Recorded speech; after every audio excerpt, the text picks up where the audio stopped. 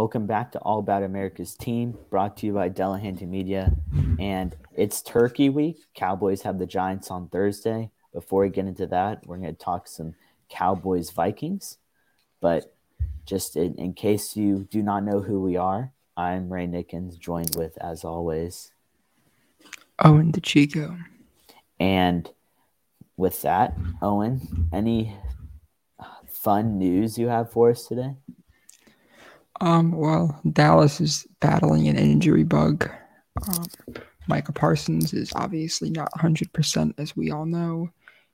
And then Zeke has his knee issue, Diggs has his ankle issue, and then there is the Odell Beckham Jr. saga.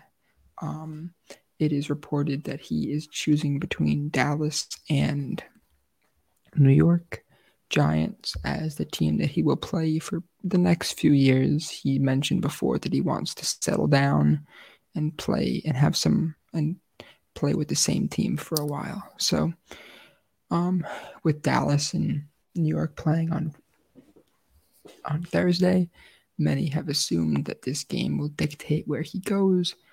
And he tweeted after the Dallas game, "Them boys went crazy," and there were several players who quote tweeted it and telling him to come. And Dak Prescott mentioned today that he has talked to Odell, and he thinks that there's mutual interest for Odell to come to Dallas. So that's exciting. We will see what happens there. And I think that the addition of Odell would be great because you have to win in different ways and you can't expect to be able to run through every team. And if you're able to put 3 good wide receivers out there on every play, I think that it's really going to help make this offense more dynamic. Especially when you have those, if you do decide to re-sign Lamb, you have these 3 wide receivers on the books for several years, which is important. Yes, it is. It is important to have a solidified, solid receiving core.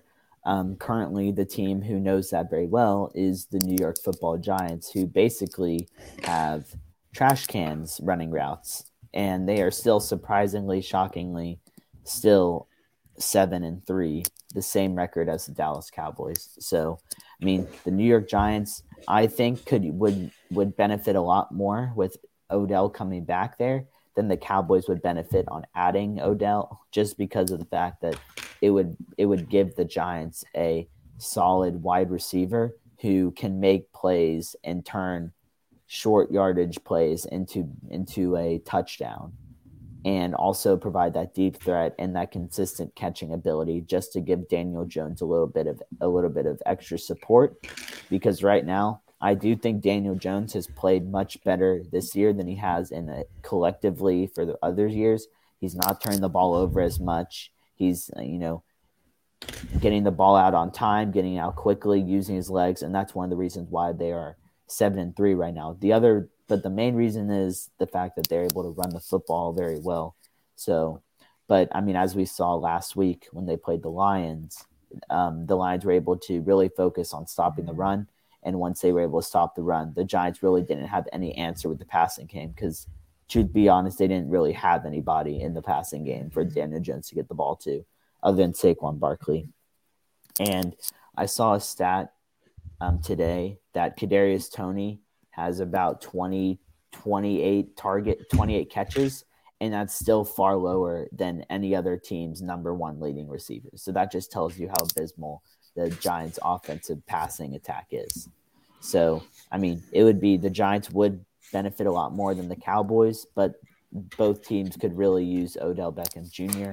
It really just comes down to how each offense utilizes him, because we saw Baker Mayfield was not able to utilize Odell Beckham Jr. well. He goes to the Rams. Matthew Stafford and Sean McVay were able to get every ounce of Odell Beckham Jr. that they could, and he was the main reason why they did so in the postseason.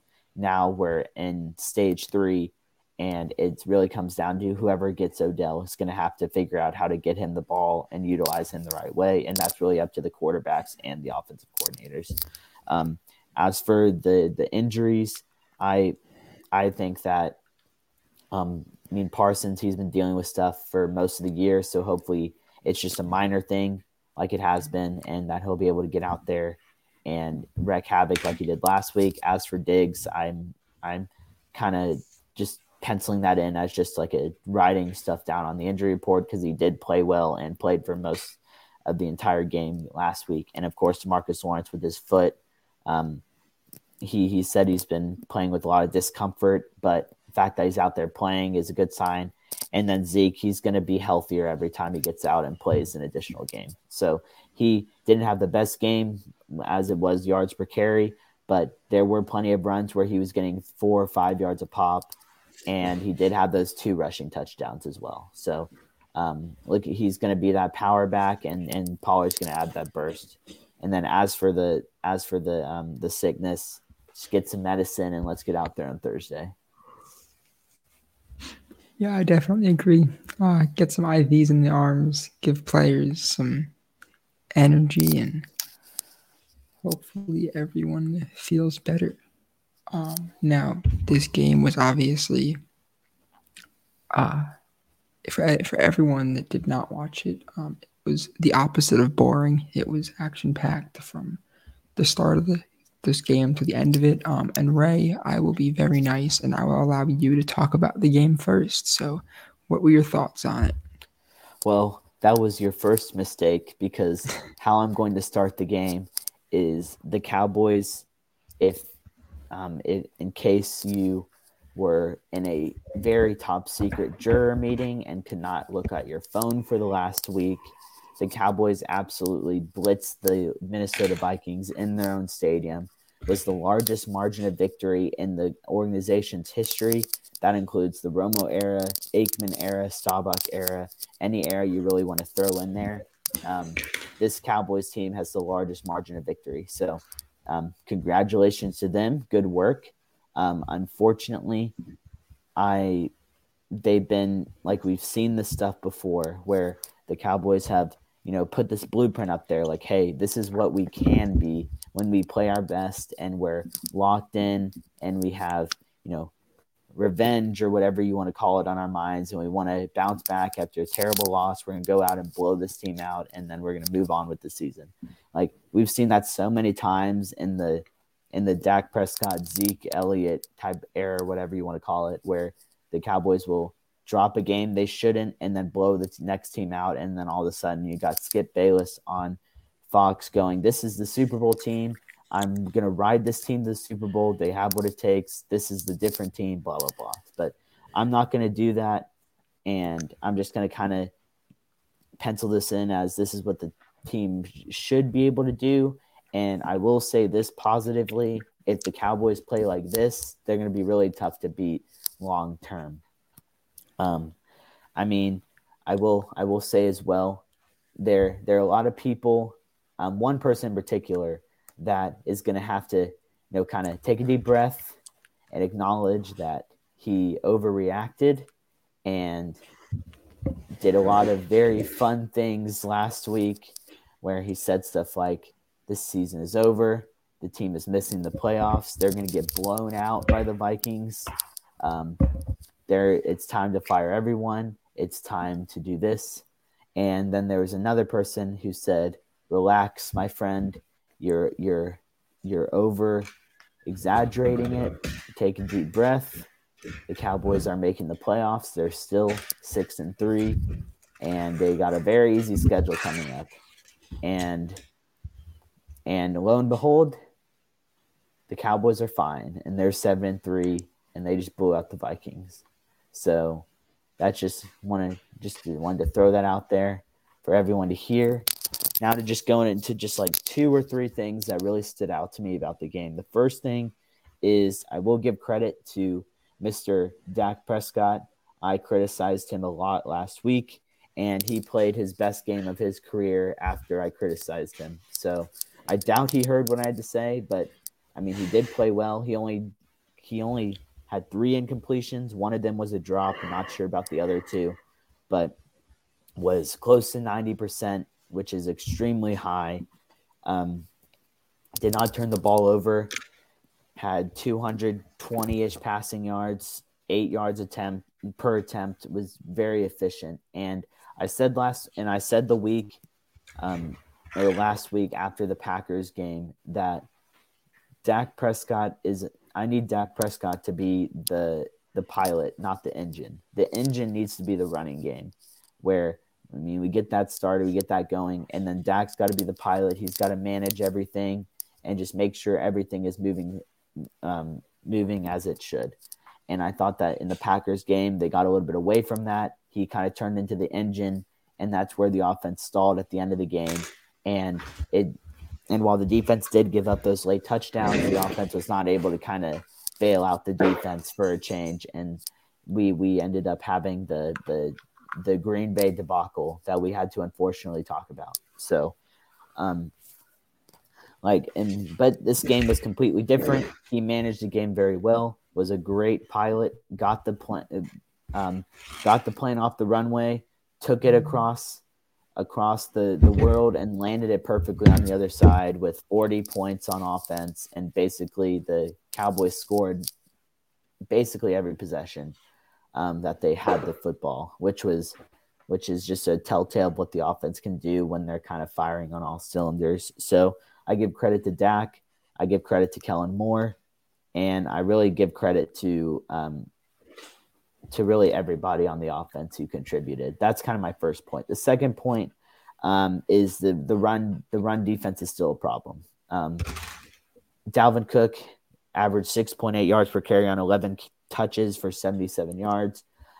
He was not a factor in the game only because the Minnesota Vikings pass blocking was horrendous, and the Cowboys were able to neutralize the passing game just by getting to the quarterback so fast. Justin Jefferson was a no-show. That was partially because of the coverage on him and partially because the Cowboys, Parsons, DeMarcus Lawrence, whoever you want to throw, whosever name you want to throw in there, were in Cousins' face within 2 or 3 seconds after he snapped the ball. So basically kind of just to paint a little picture, that's basically getting the ball and looking at your first read and barely and saying, oh, he's not open, and then all of a sudden you're getting sacked. So I've said a couple of times on this show, and it's kind of been one of my calling cards, is that the best way to make your back end look great is to get pressure on the quarterback with your pass rush, because it speeds up the play, gets the offense out of rhythm. Ball is coming out a lot faster than they're wanting it to. It allows you to gamble and jump on routes, get turnovers, force pass breakups. Allows the DBs to be a little bit more aggressive.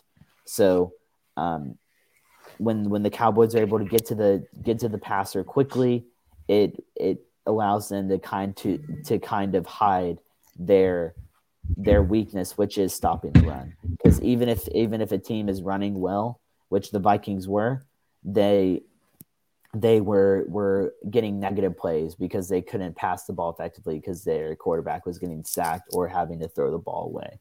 So I think it'll be very interesting to see how the Cowboys do in the next couple of weeks when they're going to be playing a couple of teams who do have much better offensive lines than the Minnesota Vikings did once they lost their left tackle.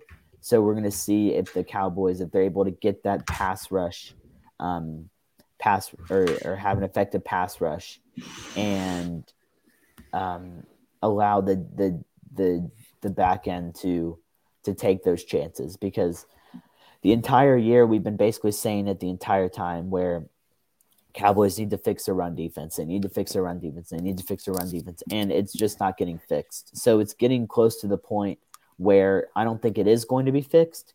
So the second alternative is we got to get to the passer quickly and speed up that passing attack to make sure that we're still able to make plays on defense without giving up so many yards rushing.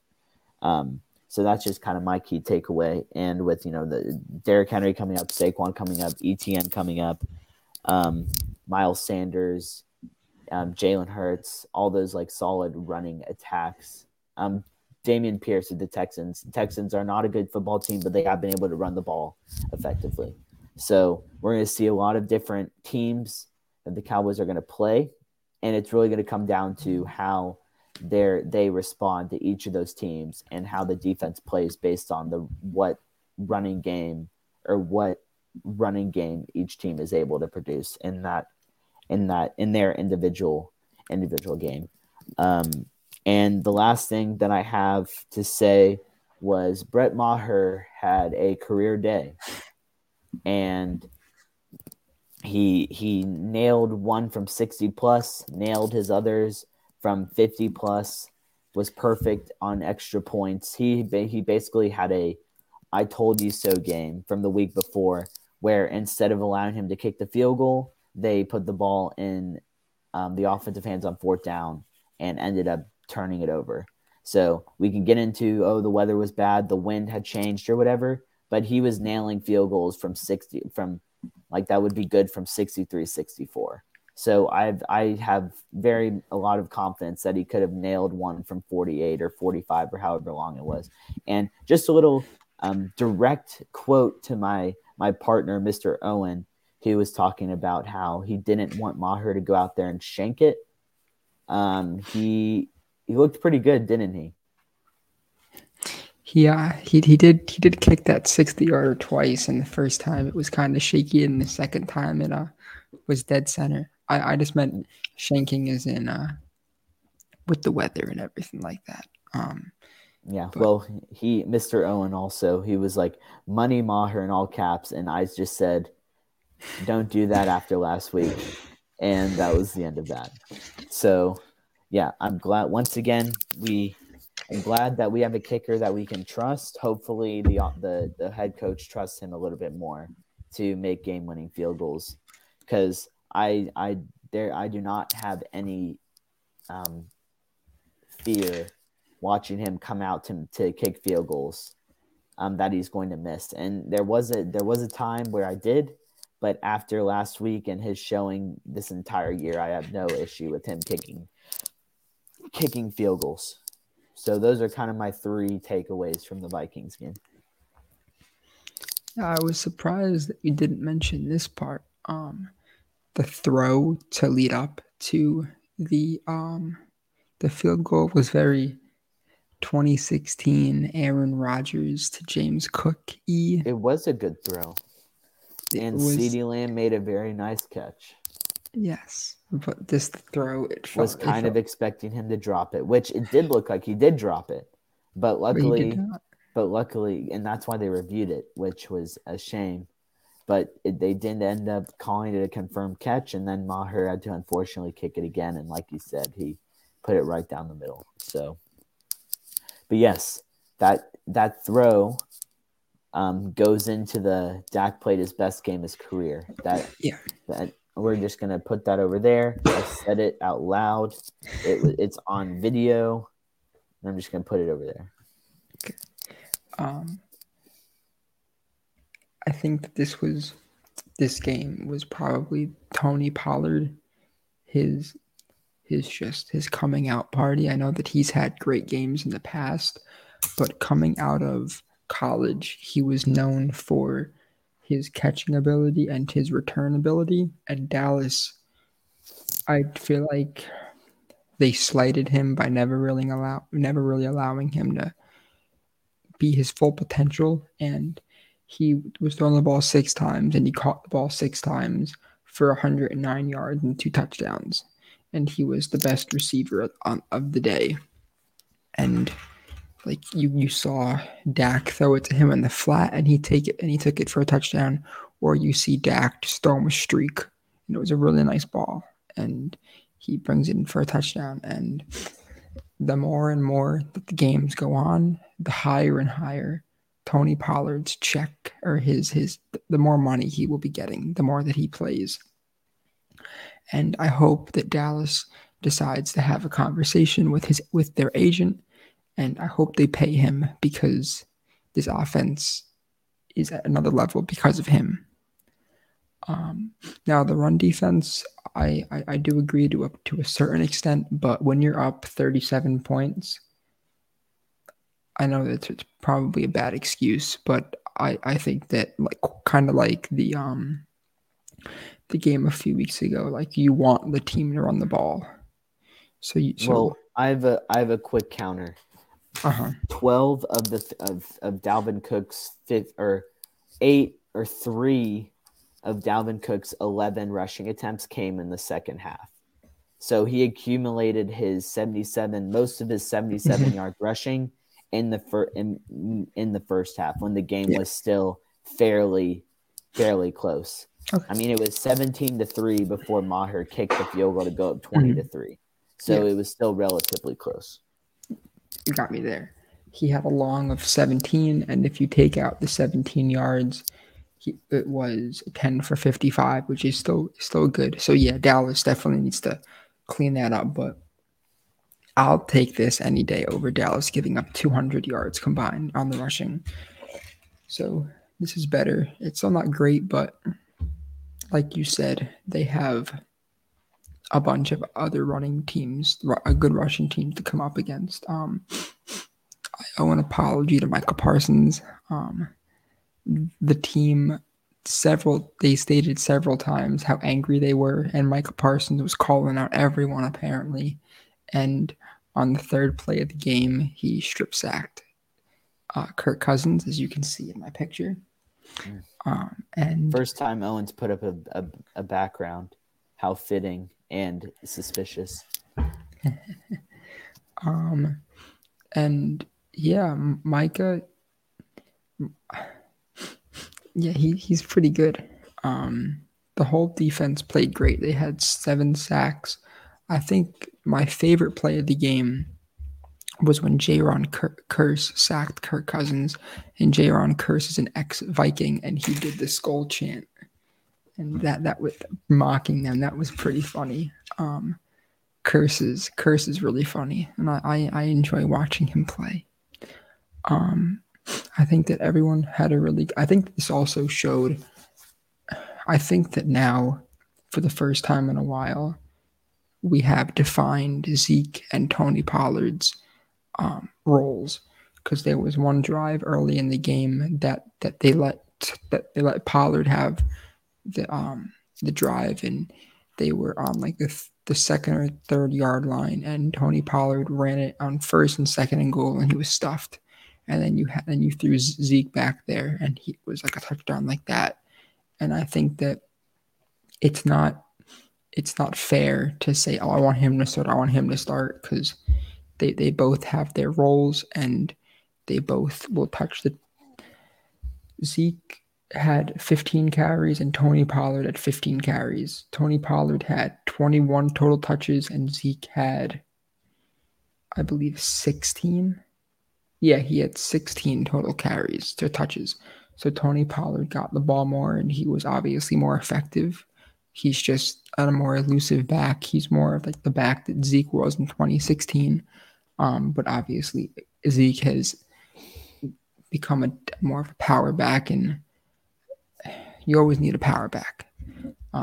So I'm glad that they have grown into their specific roles, and I like that Zeke is not envious towards Pollard or anything like that. It's good that they have that type of relationship. Dak had a really great game. I thought that CeeDee Lamb, he had 5 targets, 5 receptions for 45 yards. That's not record breaking or anything like that, but he did what he was supposed to do. I was on a plane for half of the game. I rewatched it afterward, and I was just pleasantly surprised with how the team played. I was wrong. I thought that Dallas was going to. Too many times in years past has Dallas been hit in the mouth, and they have not come back. And you can even go back to last year when the Broncos beat them, and then they beat up on the Falcons. Well, that's the Falcons. And Minnesota was 8-1 going into Minnesota, and I thought that the game was I thought that Dallas was going to be in trouble after they got the strip sack and they only got 3 points out of it, because I think that, especially going up against a team that runs the ball well, when you can't stop the run, you need to get as many touchdowns as you can to kind of save the defense. But I was wrong. And this game, in basically a little over 35 hours, that game, if Dallas can win that, I think that it would pretty much solidify at least getting second in the division. Obviously, the Eagles didn't look great this past Sunday, barely beating Ray's dark horse AFC team. So it will be interesting to see how the Eagles, how they rebound, because Dallas plays them again in 31 days or something like that, maybe 32. So that game is very important, and a lot can change now. Then Dallas only has 3 losses to the Eagles 1, so a lot can change in the next month. But I like Ray said, this is the standard that they should be playing at. They should not. If the offense looks slow on Thursday, Ray will be very livid, and so will I. And hopefully they can just play on a similar level. But my MVP of the game is the defensive line. I think that they are the reason why, and Trayvon Diggs can get that as well, because for all you stat folks out there, Trayvon Diggs, when he was guarding Justin Jefferson, only 2 catches were allowed for 19 yards and 1 forced incompletion, which, going up against a guy who had like 150 last week, to only have 33 yards, that's pretty good. Would there have been a different outcome if Kirk Cousins didn't get sacked 7 times? Maybe. But I like this outcome a lot more. And going up against the Giants, which we'll get into a little bit later, the Marcus Lawrence had a career game against them. So I'm looking forward to seeing how this defensive line plays against them, especially with the Giants being out a number of players. But Ray, any comments or thoughts? Well, I did have a thought. I forgot it, so I'm just going to give my MVP of the game and hope that the thought comes back to me. My MVP of the game is an individual player. His name is Micah Parsons, because he was basically all over the field as he usually is. Sacked Kirk Cousins twice, was in his face the entire game, forced a fumble, really kind of set the tone from the beginning. And he's basically been that, like, Micah Parsons has been the engine on the Cowboys defense. And when he doesn't play well, the Cowboys defense does not play well, it seems like. So, I mean, 95% of the time, Micah Parsons has played well, and the Cowboys have played well on defense. And then the other 5%, he has not played well, and the Cowboys defense has not played well. So he kind of sets the tone. He set the tone from the beginning from last week's game, and really kind of let Kirk Cousins and the Vikings know from like the first series that it was going to be a long afternoon.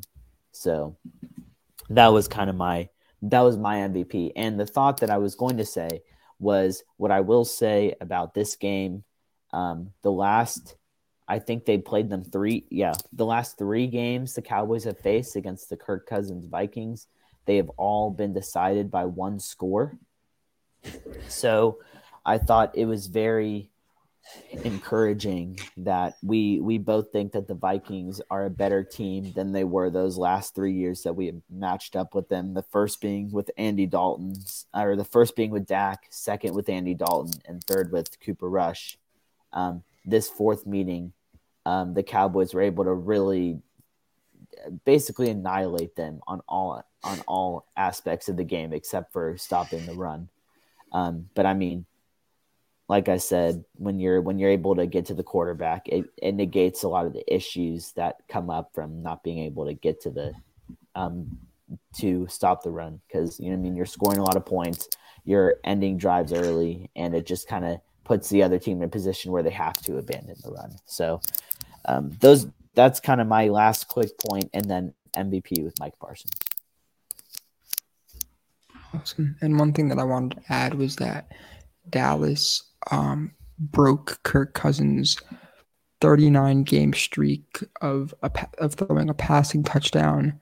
And I believe they mentioned on the broadcast that Kirk last week beat out Tony Romo for most. But Tony still leads the most consecutive away games with touchdowns. So congratulations, Mr. Romo. Oh, well, I'm well, at least that shows you that Tony Romo shows up on the road, unlike Amari Cooper in Dallas. But I'll leave that at that. But anyway, back to the original, or the next program on this podcast. We got Turkey Day coming up, and the Cowboys are facing the New York Giants. And the last time we saw the Giants was with Cooper Rush at quarterback. The Giants have a very similar football team that they did when we played them. I think maybe Thibodeau. It was Thibodeau's first game back from injury. Yeah. So he's gonna be there once again. The one difference is that Kadarius Toney is not going to be with the Giants. He has found a new home in Kansas City, so we won't have to take into account him. But I mean, the main focal point, in my opinion, I'm just going to kind of take this and run with it, and then give it over to you. My main emphasis on this game, and I wrote a couple of key things that the Cowboys need to do in order to get this win, and I'm just going to read a couple of them just in case you have some, not to steal every single point. The first one is obviously the Cowboys need to step on the Giants' throats early. The one thing that the Giants are really good at and have been good at this year is they have really thrived in close games. They've all the 3 games that they've lost this year have come when they were down 14 or more in the fourth quarter. So if the Cowboys can step on their necks early, get this game to a 3-possession lead by late second half, it'll put them in a good spot. It's what they cannot do is start off, nonchalant on offense, keep it nip and tuck. The defense, give up 13 or so points to the Giants, and we get into the fourth quarter and it's 13-10 Giants. That would be that the Giants at that point are right where they want to be. The Cowboys the last few years have shown that they're a little bit inconsistent in close games in the fourth quarter under Dak Prescott and with Mike McCarthy, Kellen Moore. I'll throw all the facets in there just so you can't blame me for hating on Dak by himself. I'll throw all of those facets in there. So what Cowboys they got to do, they got to get up early, start fast, get a couple touchdowns on the board, and then force the Giants to play from behind with Daniel Jones at the helm and not very much passing weapons on his side. That kind of segues into the Saquon Barkley point. I'm sure we both have this point, but it's just so obvious. I'm going to say it. So we just immediately, the Cowboys need to stop Saquon Barkley, and the Lions, they gave the blueprint to stop the Giants. They really made an emphasis on stopping Saquon Barkley. Barkley only had 23 rushing yards against the Lions, so it really neutralized that offense because it made Daniel Jones have to play from behind with a very limited receiving core to get the ball to. So it's whether, I don't care how good you are, the receivers on the Giants might be the worst receivers collectively any NFL team has ever had. So, I mean, it's kind of what I've been saying and some other people are saying. It's really hard to evaluate Daniel Jones when you're not giving him any sort of talent. So if the Cowboys know that, the Cowboys have the depth chart, they know who they're facing. If they can somehow neutralize Saquon Barkley and force the Giants to beat them with their passing game, then I think the Cowboys will have no issue getting this victory. Of course, there could be the outlier where it's Thanksgiving and the Cowboys do Cowboys things, which, just to throw some notes, the Cowboys are 8-8 on Thanksgiving since 2006, and they are 2-3 in the Dak era, and 2 of those victories came against the Washington football team. The other 3 have come from the 3 L's have come from the Raiders, Chargers, and Bills. So the Cowboys have done very well playing the NFC East on Thanksgiving. However, they have done very poorly playing anyone outside the NFC East. So the good news is they're playing an NFC East team. The bad news, it's not the Washington Commanders or football team or whoever they were at the time. So, we gotta stop the run, and at that point, hope that the Cowboys defense can stay with the Cowboys or the Giants receiving core. And let's see, any other thing that is not that.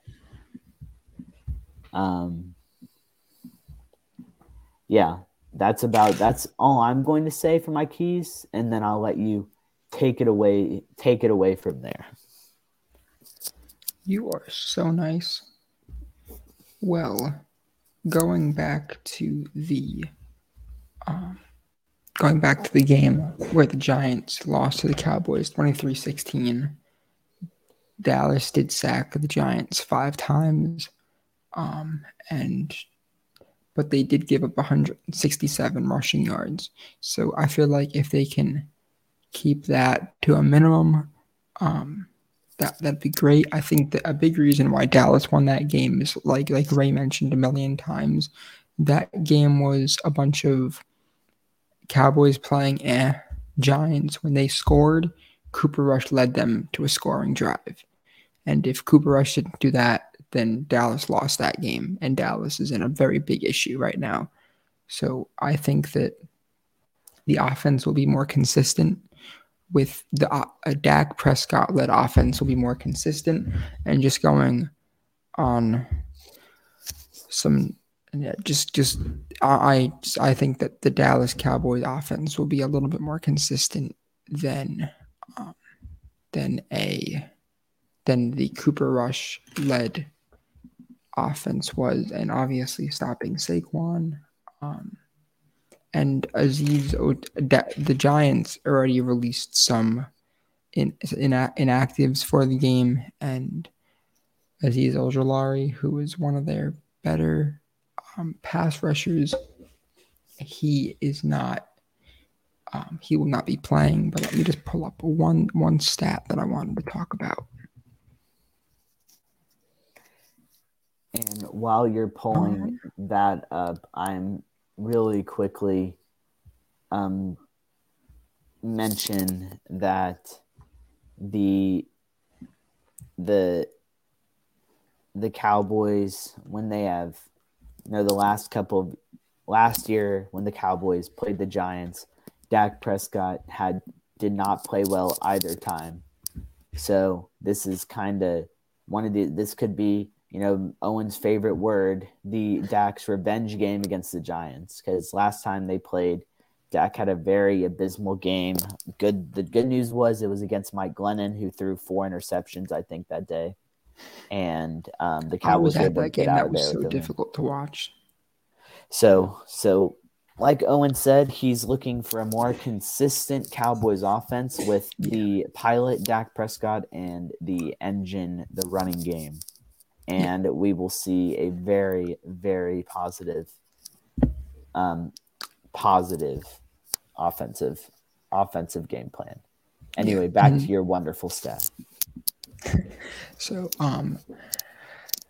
basically, Dallas offense, weeks 7 through 11, they're first in points, which definitely is aided by the win against the Vikings. They are third in total yards, third in rushing yards, sixth in passing yards, 11th in turnovers, first in third down, third in red zone touchdown percentage, sixth in explosive plays, fifth in sacks per attempt, and first in points per drive. And in weeks 1 through 6, they were 23rd offensive points, 27th total yards, 16th rushing yards, 27th passing yards, 4th in turnovers. So they were better in turnovers, 29th ranked, third down percentage, 20th ranked, red zone touchdown percentage, 26th ranked explosive plays, 8th ranked sacks per attempt, and 25th ranked points per drive. And yes, it is on a 3-week or 4-week instead of a 6-week, but that's a very wide margin, because I know that in the beginning of the season I was very ticked off with Dallas's third down percentage, and obviously they went from 29th to first in the last 4 weeks. So it is good to see that. But I expect Dallas to win this game by multiple scores if they play the game that they're capable of playing. Like Ray mentioned, I have not had a good Thanksgiving in many years. So the last positive Thanksgiving I can think about was when Dallas beat the football team, and Amari Cooper had like 2 touchdowns, I think, and broke a few for. Yeah, that was a very good day. But last year, Colt McCoy that year. Colt McCoy was the quarterback for the Washington football team. Oh, brother! And last year, losing to the Raiders was very heartbreaking. Like you mentioned, the Chargers a few years ago, the Panthers when they were really good. A lot of not so great Thanksgivings. So hopefully Dallas can play well. We are thankful, though, that Dallas does not play a Thursday game the following week, because normally Dallas plays Sunday, Thursday, Thursday, but now they do Sunday, Thursday, Sunday. So Dallas gets another few days rest, which is very good for Michael Parsons and the rest of the gang. So thank you, NFL schedule makers. But a little just outlook on rest of the season. They have the Giants, Colts, Texans, Jaguars, Eagles, Titans, and Commanders. And if Dallas plays the way they played Sunday, the only games that I can really see them losing are the Colts games in primetime. Well, that's interesting. If Jonathan Taylor, like Ray mentioned, a lot of these teams are very good at running the ball, which is either you can look at it. It's good for Dallas that they get to look at it. They get to get more practice against top running games, or that this could be detrimental and they could look worse. But I think Dallas is in a really good spot. Like Ray mentioned several months ago, the beginning of the season was going to be the most difficult, and Dallas walked out of there with only 2 losses. And hopefully Dallas can walk out with only 4 or 5 only 5 or 6 losses with coming out of the year, which should be very good. But I do hope that these are some really good tests coming up, and obviously the most difficult test will be the Eagles. And if the Eagles keep on playing like they had the last 2 weeks, then it's going to be a really good game. But the player to look out for, in my opinion, is DeMarcus Lawrence. He always plays well against the Giants, and I think that he will continue that. And my score prediction is 35-13 Dallas. Okay. That is quite the score prediction. Truth be told, I expected you to come out here and pick the Giants. I'm glad you've learned from your mistake of picking against the Cowboys, and you've now moved on to the I'm going to pick the Cowboys train. But couple of additional things that I just wanted to mention.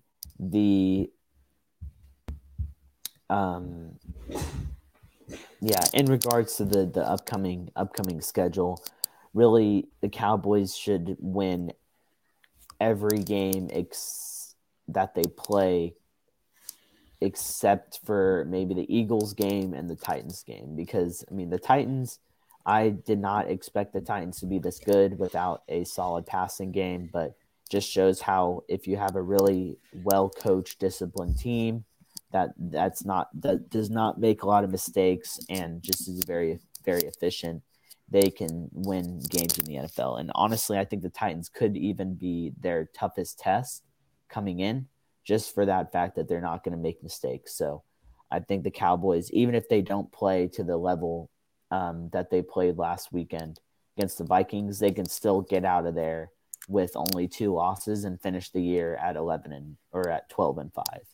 So, it would be beneficial for the Cowboys to play like they did last week and go into the playoffs hot and not on the roller coaster that we saw the year prior.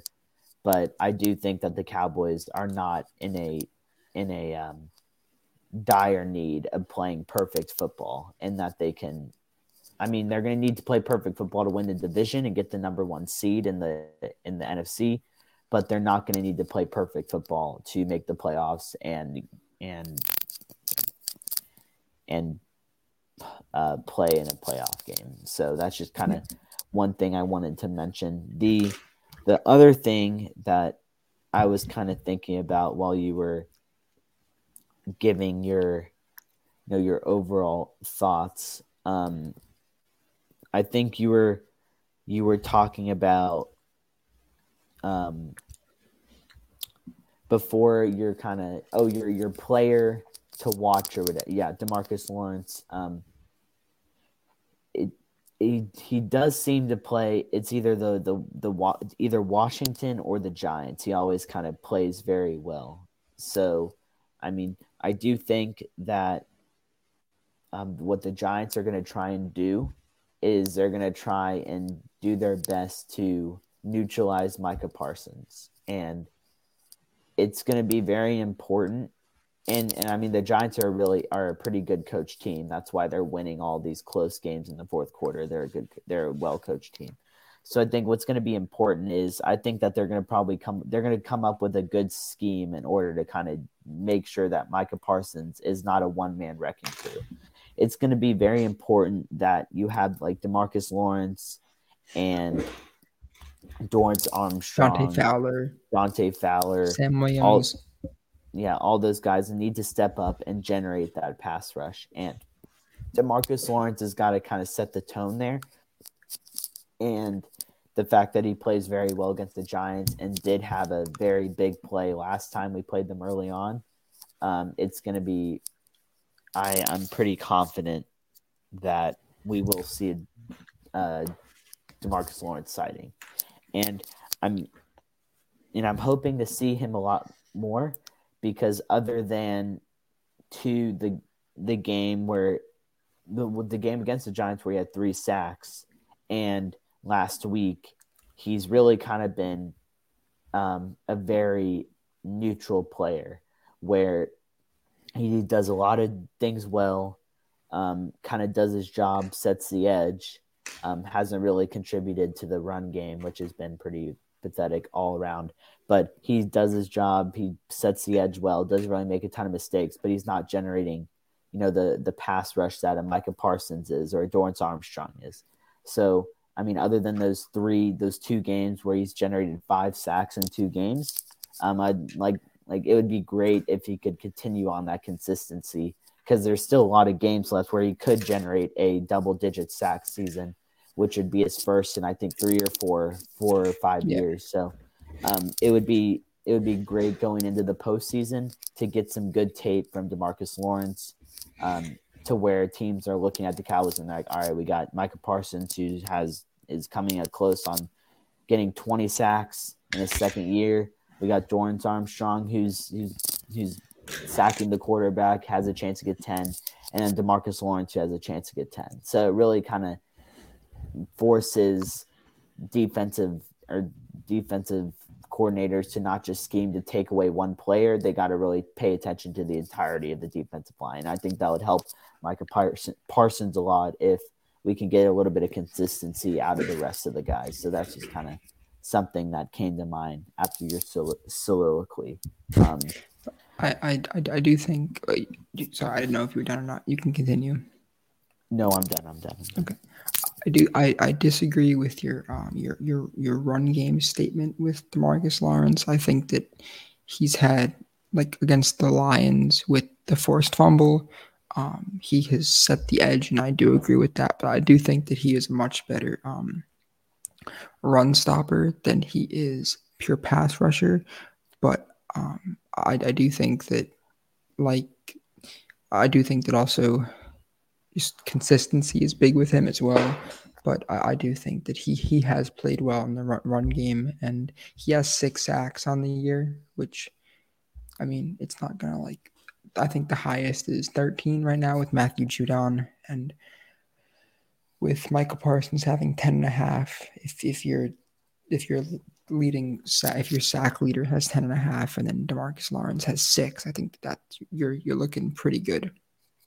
But one thing that neither of us brought up was that late in the game, they moved Tyler Smith to left guard, and they let the former Eagle, Jason Peters, play left tackle. And I was on a plane, so I didn't get to see it. I watched some of the snaps after, and it looked pretty good. I think that is their plan for when Tyron Smith comes back. And Ray, I will send you just a few of the clips that I saw after this, and it looks good. I think I might have seen the same clip on Twitter where it was just like a couple of running plays. I do kind of recall seeing the clip. I mean, it doesn't change. I'll get into my opinion after you're done, but continue. I do think that it is smart of Dallas to play your best 5, because I'd much rather have Tyron Smith left tackle for right now, and then Tyler left guard. But obviously, for the future, Tyler Smith is the future at left tackle. But Ray always tells me you want to play your best players, and Tyron Smith is the better player. And you obviously do not play him until he's 100% healthy. So if he does come back, then you make the switch. But if he's not healthy, then you don't, obviously. But I commend this coaching staff for one thing, and that is injuries for this year. Last year, when Zeke tore his PCL, they still ran him out there. But this year, they realized that, hey, if the guy's injured, maybe we should sit him for a few weeks. And then he had 2 touchdowns on Sunday. So with guys like Damone Clark making meaningful snaps, Anthony Brown had a concussion, and he was back in. I'm looking forward to this game and this team, but to be honest, I will not get too overly excited until after the Giants game, because for all we know, with their inconsistent play, they could drop a dud. I don't think they will, but I wouldn't be surprised. So if they can play well that game, then I will be a lot more confident in what they can do. But I do agree with Ray that if they play like this for the next 2 months, 3 months, that no one, the only thing that's able to stop them is themselves. Yeah, I'm going to make a couple quick points, give my prediction, and then we can move on to the ace in the hole of the episode. My DeMarcus Lawrence point wasn't to criticize him for the run game. It was more of a individually, he may or may not be playing well. I don't have the numbers or stats to prove it, but it's not really contributing to the overall effectiveness of the team stopping the run. And yes, the forced fumble did really turn the game around for the Cowboys against the Lions. So I will give him credit for that. He did show up in that particular moment. But other than that, he's kind of just been there, like that neutral guy who's doing his job, but his job is not necessarily helping everybody else do their job, or they're not helping him a better way of saying is they're not doing their job in helping him to solve the ultimate goal of stopping the run.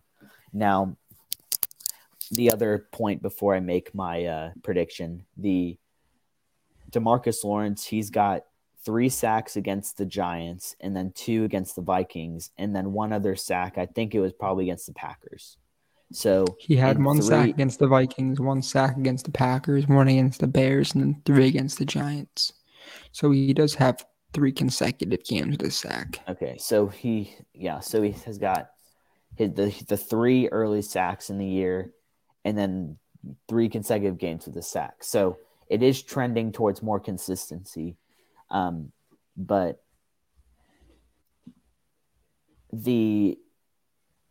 I want to see it a little bit more, because in the past, we'd have the DeMarcus Lawrence flash game where he gets the sack, recovers his own fumble that he forced, and runs in for a touchdown.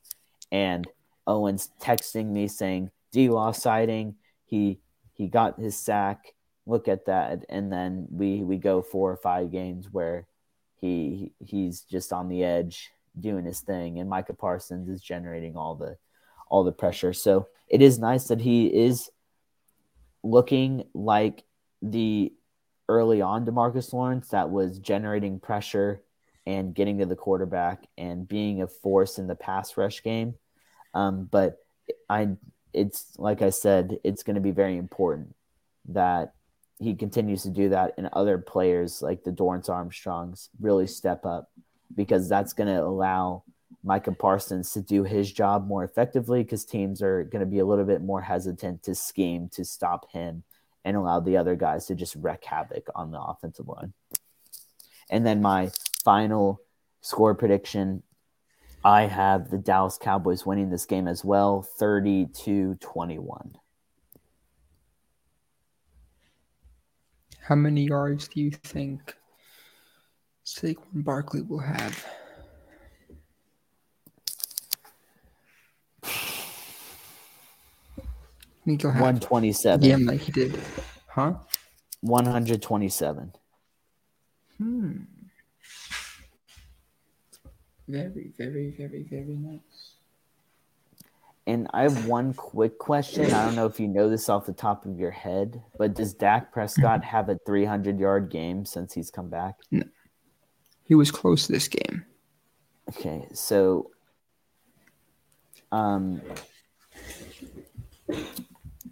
because I'm not doubting Pro Football Focus or whatever, wherever you got it, but like if he's only generating 200, I know he had 100 a game under 200 yards, I think. Yeah, and I mean, there are a lot of quarterbacks throwing for 300, so it's hard for me to picture the Cowboys being 6th, and I think yards per passing yards. But I mean, all the other stats I do agree with, because they are generating 30 plus a game. Their running efficiency is up because of the Tony Pollard breakout games. Efficiency on third down is up. Like, all those stats are up. The only stat that really made me pause was the passing yards per game. It just didn't, that they were 6. It just didn't make sense. But I mean, of course, that's just me having to go and actually do the research. I can't really shoot the messenger in that regard. But yeah, No, are we? I do. Yeah, by all means. I know you've been itching for this last 4 days, so please. Yeah, so we are returning to the segment where we throw our Cowboys hat aside and take a vacation from reality and ultimately escape from reality, the name of the segment. So there is one particular thing I would like to talk about that has been a huge, I guess, NFL-wide news story, and it's the reason why I wanted to bring the segment back and bring it back to the show, because we've mainly just been all Cowboys the last 10 weeks. So this is kind of our return, and it's been nice being all Cowboys because they've been winning. So, but escape from reality is really mainly for those times when the Cowboys are not winning. So the good news is they are. So we're able to not as we don't have to take that break as much. But anyway, that specific topic is the Zach Wilson news report. If you did not know, the Jets did not beat the Patriots. They lost 10-3. The Patriots did not score an offensive touchdown. Their touchdown came on a end of game punt return that was very Deshaun Jackson-esque. The only difference was that he did not run off the entire clock, and there was a couple of seconds, but it didn't matter. The game was over. And at the end of the game, after throwing for 77 yards, 9 of 22, completing only 9 passes out of 22 attempts, generating 2 yards of offense, having negative 22 passing yards in the second half, I think it was. The reporters asked Zach Wilson, they said, hey, since you've only scored 3 points and the defense gave up 3 points, do you feel like you let the defense down this game? And it was basically a softball question. It's a question that I have confidence that every quarterback in the league would say, yeah, I got to play better. This one's on me. I stunk. I need to watch film, figure it out. We'll be better next week. Zach Wilson blatantly just said, no, I do not think that we let the defense down as an offense. And I mean, just to start off, 1, it's immature. 2, terrible leadership. And then 3, just delusional. Because, I mean, I don't know how you can just think that you, after playing like straight trash, did not let your defense down. And I think that it lost a ton of people in the locker room. I would be shocked if he still got believers in the locker room other than Braxton Berrios, who gets no playing time. Fitting that he's his one like good friend in the locker room. He doesn't play. And I mean, at the end of the day, Zach Wilson, he has the fun offseason story that everyone can kind of get behind and make jokes about. But on the field, the last 2 years, he's been straight straight garbage. Putrid. Horrible, without saying any explicits. Just to go into some stats, in the 13 games last year, he generated 55% of his 55% completion percentage, 2,334 yards, 9 touchdowns, 11 interceptions. He averaged 179 yards a game and had a 69 passer rating with a 28 QBR. Those numbers got him 32nd worst amongst quarterbacks. So he was the worst quarterback in 2021, or the worst starting quarterback in 2021. This year, in 7 games, he has the exact same completion percentage. He's thrown for 1,279 yards, 4 touchdowns, 5 interceptions, and generated still under 200 yards a game at 3 yards more than the year prior. And his quarterback rating has gone up a couple ticks, and QBR has gone up 20 spots. But guess what, America? He actually gotten worse. He is now ranked the 37th worst quarterback. What that means is that the quarterbacks who have played a decent amount of snaps did qualify for this list, meaning that he is worse than some backup quarterbacks. So we could throw in Cooper Rush. We can throw in his buddy Joe Flacco. Malik Willis. It would be Probably really hard PJ for me Walker. to think. Yeah, PJ Walker is a better analogy. I don't know if you want to call it Carson either Baker Mayfield, Wentz, Taylor Heineke, just those guys who've gone in and played a little bit. So I even think Sam Ehlinger might be ahead of Zach Wilson in his 2 starts. I don't know if he qualified or not, but basically he's not improving. He's gotten worse in regards to his ranking amongst his peers. And if you look at the guy who was taken a pick ahead of him, Trevor Lawrence has actually improved from his first year. He is 6-21 as a starter, but I think if you were to put Trevor Lawrence in Zach Wilson's position, that he could do the same, if not better, just based on his improvement, where his touchdowns are up through. He has one more touchdown in 10 games than he had in 17 games. He has 5 more touchdowns than interceptions. So his interceptions are down, and he's throwing more touchdowns than he is interceptions, which is an improvement. And he's only 900 yards from eclipsing his mark from the year prior, and he's got 7 games to go. And his quarterback rating was 1 tick below Zach Wilson's in year 2 for year 1, and then his quarterback rating is 11 ticks or 19 ticks ahead of Zach Wilson's in year 2 for his year 2. Justin Fields, I'm not going to argue their passing stats because they're very similar.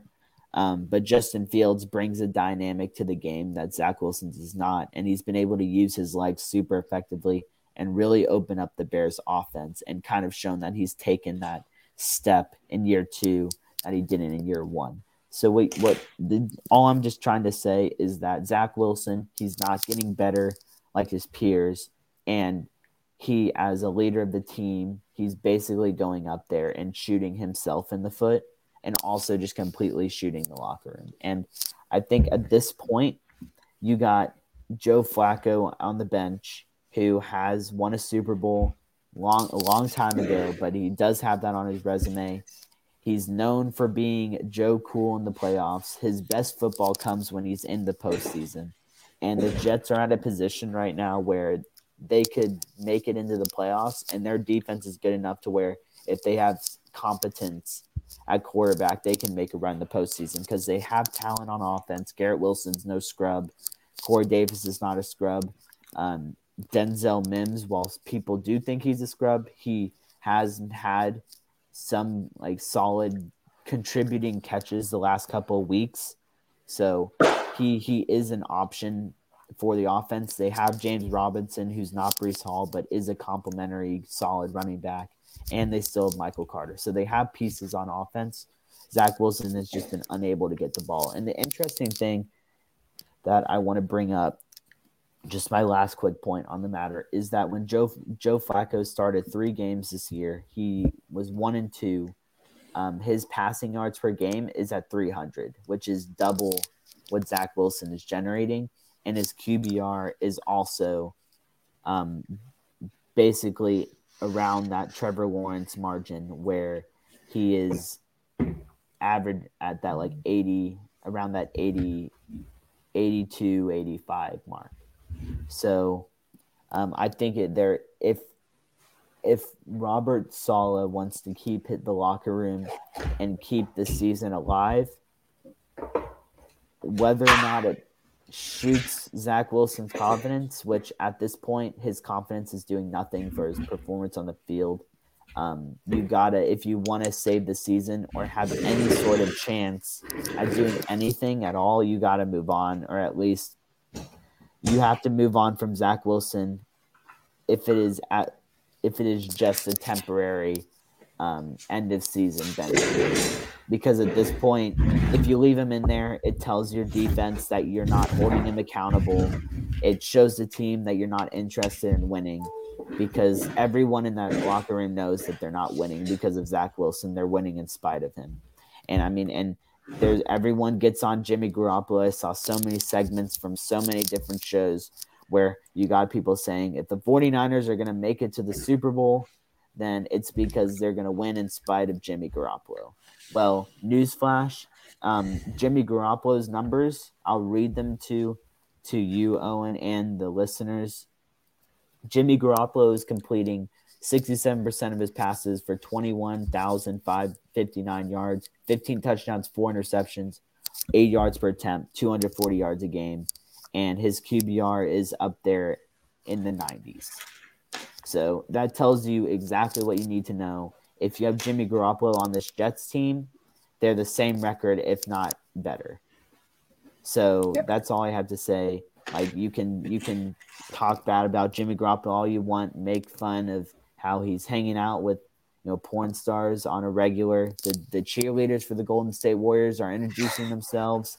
He's the the model of the NFL. He's an below average quarterback. My whole thing is that he's a quarterback in the wrong era. If he were a quarterback in one era earlier, then he would be solid. But I mean, he's playing with the Justin Herberts, the Patrick Mahomes, the Lamar Jacksons, the say his name. Say his name. Say his name. Dak averages the same amount of yards. I'm not throwing him in there. This is for the people who throw for a lot of yards. Josh Allen's. Like, you have all these spectacular quarterbacks who can make all these throws, you make all these highlight reel plays, and then you have Jimmy Garoppolo, who's just your kind of stationary, chill pocket passer who manages the game. So there's really not much of flavor with Jimmy Garoppolo on the field. You can get that flavor from his antics off the field, but you're not really going to see that on the field. So I think he kind of gets a bad rap for that reason, but he is close to a 70% winning quarterback. And that's not only him. He is on a very solid team. But, I mean, as you see, quarterbacks can win. Bad quarterbacks can win on good teams. And that's being shown with Zach Wilson. And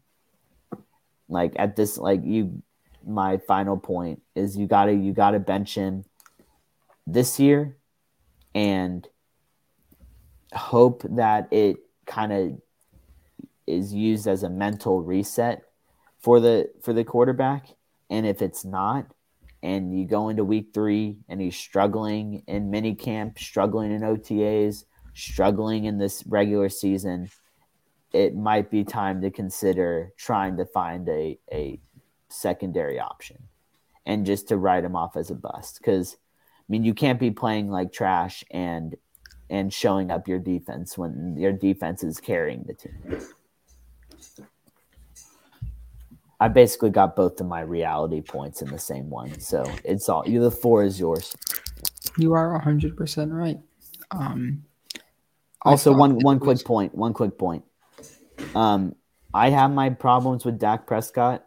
I think of myself as his harshest critic, but one of the people who wants to see him exceed the most, and it comes off as a very negative, pessimistic type of fan.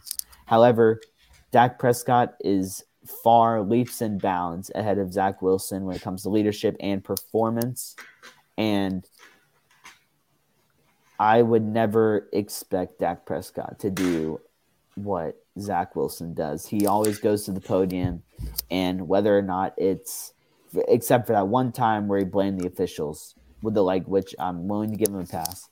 Every other time it's we didn't do enough on offense, we got to play better, or I missed throws, I got to do better.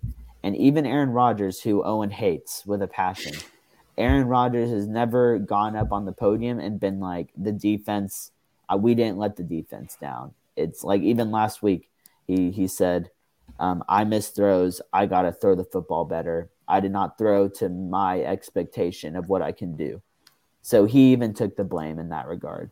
So the fact that Zach Wilson thinks he's above the back-to-back MVP is just ridiculous. That's the last thing I'm going to say. Now, Aaron Rodgers just calls out his wide receivers in training camp, but that's just a joke. I was going to mention that before. Josh Allen, when he threw for several picks against the Jets, he said, I played like whatever word you want to play, Dak. He calls himself out. And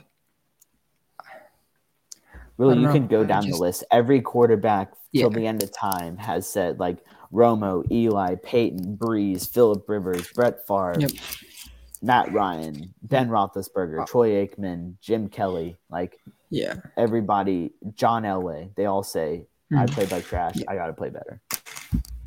Yeah, and I do think that if you look, like, even one of the Jets' best playmakers in their wide receiver, Ray, remind me of his name, the wide receiver who's like, Garrett Wilson. Oh no, the one that's out on the one that like hasn't really been productive lately and like hates Zach Wilson. Corey Davis. No, maybe different. I'll Google it. Keep talking. I'll Google it. Yeah, so there's the wide receiver that hasn't gotten the ball lately, and he's been complaining. Elijah Moore. Elijah Moore. Yeah, Elijah. Thank you. And he was mentioning, a reporter was saying, like, oh, like Elijah, like, how do you feel about your production in the first 3 games, and how well you played, and how you haven't really been playing as well? And he was like, oh, you thought I played well? And I just think that when his rookie year, he looked great, and now he hasn't really been up to that level because of quarterback play, whatever you want to call it. But as soon as you start calling out your defense and stuff, and you lose as soon as you lose the locker room, you lose everything.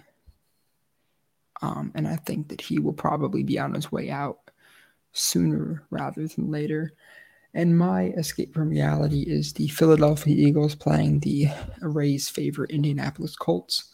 And just what I wanted to talk about, I guess, was just Jalen Hurts, 18 completions for 190 yards, and then he ran the ball 16 times for 86 yards.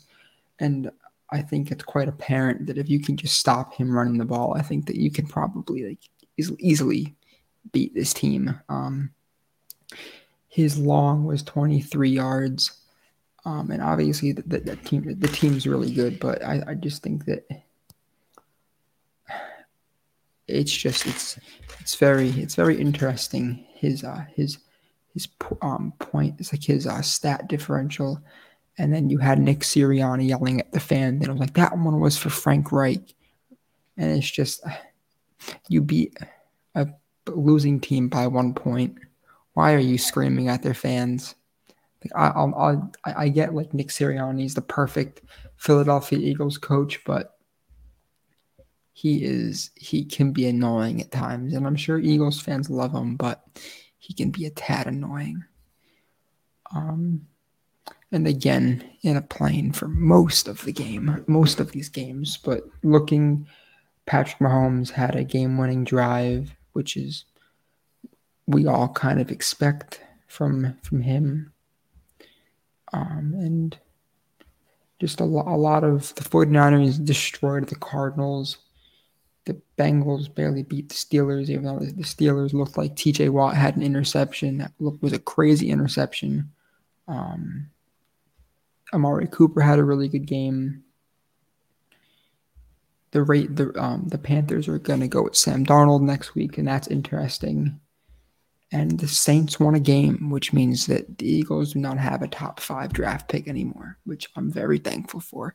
And probably the saddest game to watch as a Cowboys fan was the fact that the Titans beat the Packers. Very sad. Yes, very sad. Very sad. Very sad. But that is all that I have for tonight, folks. Yeah. One more quick point that I wanted to make in regards to Zach Wilson. Daniel Jones, I believe, could maximize Elijah Moore and Garrett Wilson and Corey Davis a lot more than what Zach Wilson is doing right now. So I think if you were to swap those two players, the Giants would have a losing record, and the New York Jets would have the same record or better. Yeah, that is my 100%. Last thing I have to say in regards to this show, except for that I will most likely be tweeting at least one time on Thanksgiving.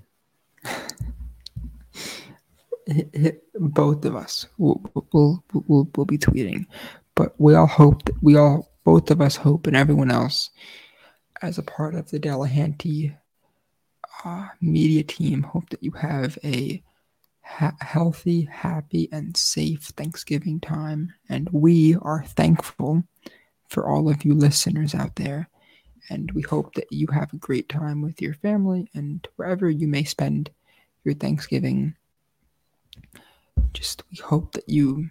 I hope it's a easy way into the Christmas or whatever, it's the holiday season, and hopefully the Cowboys play well enough that we can all enjoy our Thanksgiving. Yes, and if you are like me and have your Thanksgiving dinner during the Cowboys game, hopefully there is not a fumble or an interception or anything drastic that happens during the game that ruins the entire meal, which none of us believe is going to happen because we both think the Cowboys will win this game fairly convincingly. You more than me, but both of us have them winning by 2 scores. But thanks, y'all, and we hope you have a great rest of your day, I guess now, and go Cowboys. Go Cowboys. Have a great Thanksgiving. We'll see you next week on Monday.